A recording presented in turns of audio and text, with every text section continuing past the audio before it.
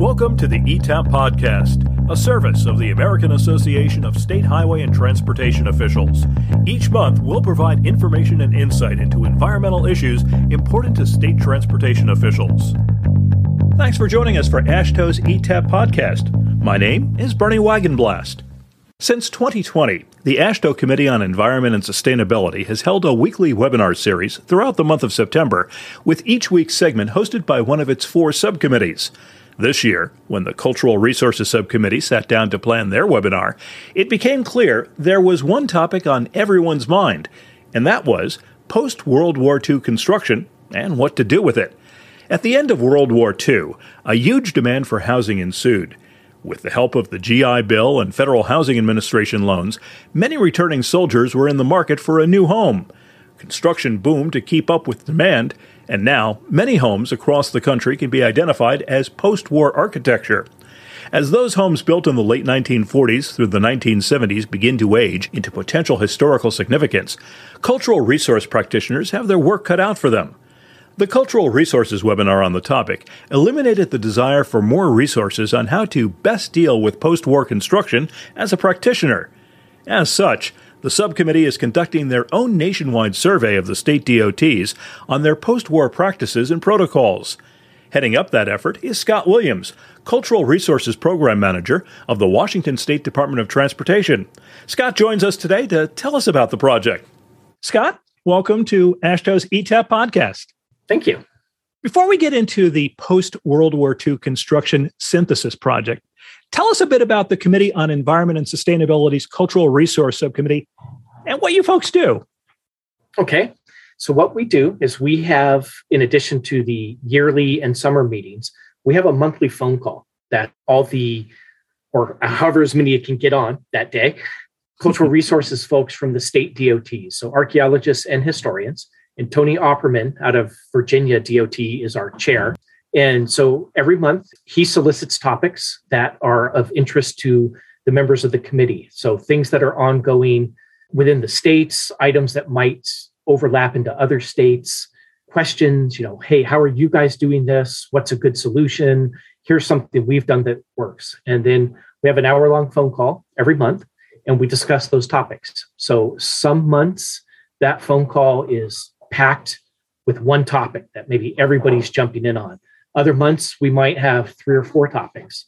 And some of those topics stretch on over multiple phone calls. Give me a sample of some of the topics that you discuss, if you would. Okay. Things like historic bridges and what kinds of mitigation we can do for them. This particular post-World War II housing study was one issue that had come up repeatedly. How do we handle post-World War II, not only residential housing, but commercial structures, because there's so much of it. Sometimes we'll talk about specific issues with our state historic preservation offices. Like we've had an issue with, we had to go to the keeper of the National Register. How has that worked out for other people? Or are there any tips somebody might provide when giving information for that? Tell us a bit about the genesis of this synthesis project, if you would. What inspired you and the Cultural Resources Subcommittee to take this on? It's had a pretty long genesis. It started just with different states starting to realize that when you get to the post-World War II construction boom in the US, prior to 1940 or 1942, the US was a fairly rural country. There were the big cities, on the eastern seaboard, around the Great Lakes, and on the West Coast, but most Americans lived pretty rural lives in houses that were dated to the turn of the century or the early part of the 20th century. And then with the boom after World War II, the US moves into more of an international superpower, and manufacturing takes off, jobs take off, people move into urban areas. The number of built structures built between, say 1950 and 1980, just orders of magnitude larger than what had been built before in the US. So when we're doing historic preservation, for example, if we have to treat structures built before 1950, in my part of Washington, there's not going to be a lot, to be honest. We might have a project where we're dealing with 4 or 5 structures. You get into that post-World War II period, and now you've gone from 4 or 5 structures to 100. because the National Register guidelines are structures that are 50 years old or older. So that now puts us into 1972, all properties built from 1972 and before.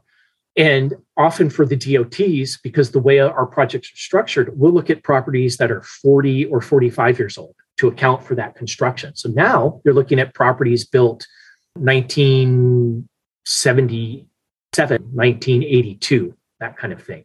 I was out of high school in 1982. So to me, it's like, boy, trying to consider those as historic properties, I really have to wrap my head around. The genesis of this project was, we've been discussing this on the CES monthly calls repeatedly. And then for one of the summer meetings, we decided we would talk to a couple of states that had specific methods they had developed or kind of alternative 106 procedures to deal with these properties. Some of the states have done statewide contexts for post-World War II structures, whether they're residential or commercial. So really it was to get, I think we had seven or eight states, just to talk to all the other states about, hey, here's what we do. Here's where we've had some success. We do have a study, and here's the link to it that, it's online. You folks can look at it to get some idea of what was done. And several years ago for the NCHRP, a nationwide study was done on best ways to approach post-World War II housing. So one of the topics was, how well has that study worked for the individual state DOTs? Those nationwide studies tend to be fairly broad. So we wanted to know, was it working for folks? And then once we had done that session, the idea came to Tony and I that, we should really just do like a short synthesis of what are all the states doing and get that back out to the states to kind of give an idea, because some aren't doing anything. And by not doing anything, I mean, they treat those post-World War II properties the same way they treat any other historic properties. Some states have very specific procedures for those. You talked about having difficulty wrapping your head around that. I grew up in a home that was built in the mid-1950s. I'm talking to you right now from a split-level house that was built in 1954. And I have difficulty thinking of this as a historic structure. Right. Yeah. Now imagine that with a house built in 1970. It's even worse to me.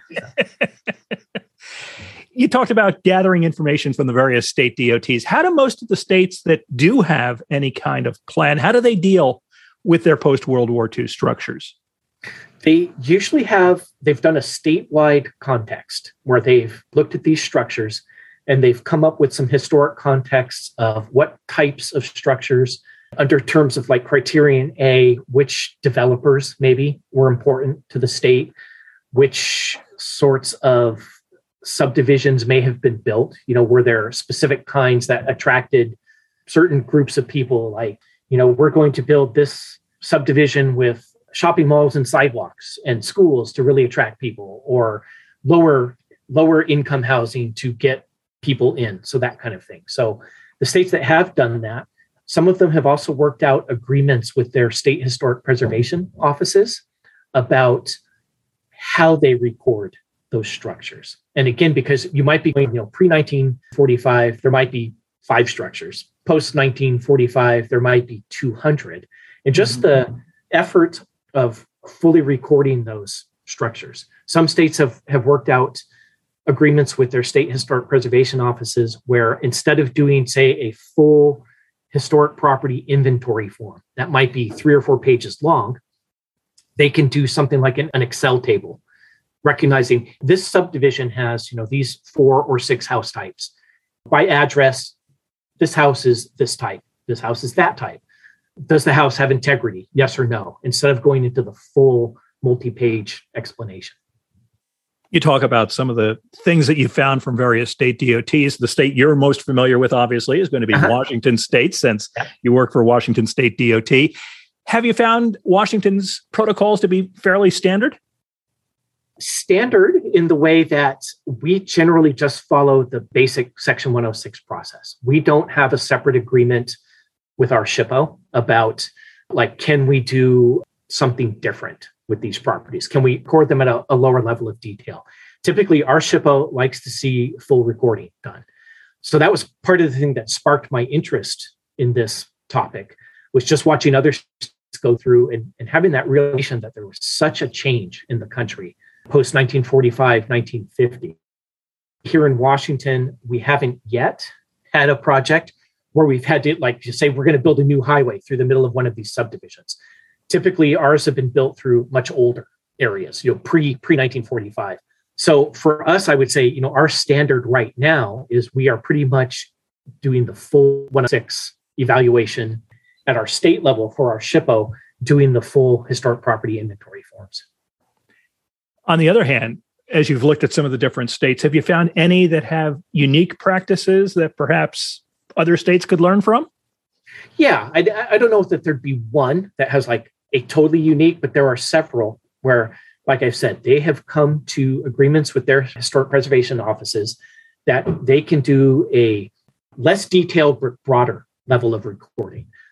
I'm trying to think off the top of my head which states, but there are several that have done these statewide contexts. So that right there gets them, instead of looking at every property that's post 1945, they know there are certain subdivision types or what those house types need to have National Register eligibility in terms of their integrity. Because, that's the other thing, post World War II, so many houses are built. And then, of course, kind of the post World War II American ideal was, small nuclear families, people moving to get jobs, moving out of their hometowns, buying new houses every 5 years to sort of upgrade, and then upgrading their houses, new vinyl windows, new roofs, adding garages and carports. So those original features of a subdivision that might have made it really recognizable. You were in the Happy Valley Orchard subdivision because all the Happy Valley Orchard houses have X characteristics. Well, 40 or 50 years later, 90% of those houses have changed something. So trying to picking out, okay, what are the features that are important to that historic significance? When this project is finished, Scott, how do you think that's going to help practitioners across the country in their work? Well, I'm hoping what we can do is if we can make a document that says, okay, here's how the 50 states handle these. And literally, alphabetically, here's the states. Maybe here's a table of the states that aren't doing something different. That those states that have good and effective practices in place, they're going to keep doing what they're doing. But for some of those states where maybe their historic preservation office is a little more hesitant to say, we want you to do something different, as opposed to, or maybe their SHPO's office is saying, no, we want full detailed recording. We don't care whether it's one structure or 500 structures.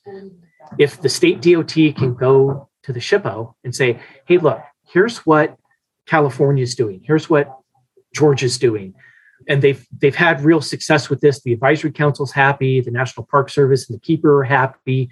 Can we adopt some of these ideas? Maybe instead of less deep recording, we're going to do a Excel spreadsheet, and it'll still have all the detail. It just has it in a slightly different format. So that's what I'm hoping, is it might help some of the states that need a different method to convince their own agencies and their state historic preservation offices.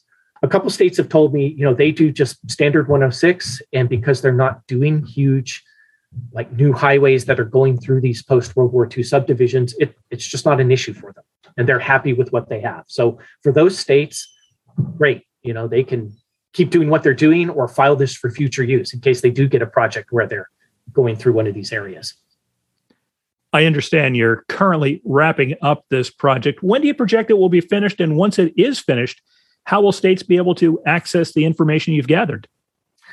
Wrapping it up is an optimistic term. Between the holidays and projects I'm doing here, I'd still say I'm actually about halfway through the middle of it. I've got some of the initial states.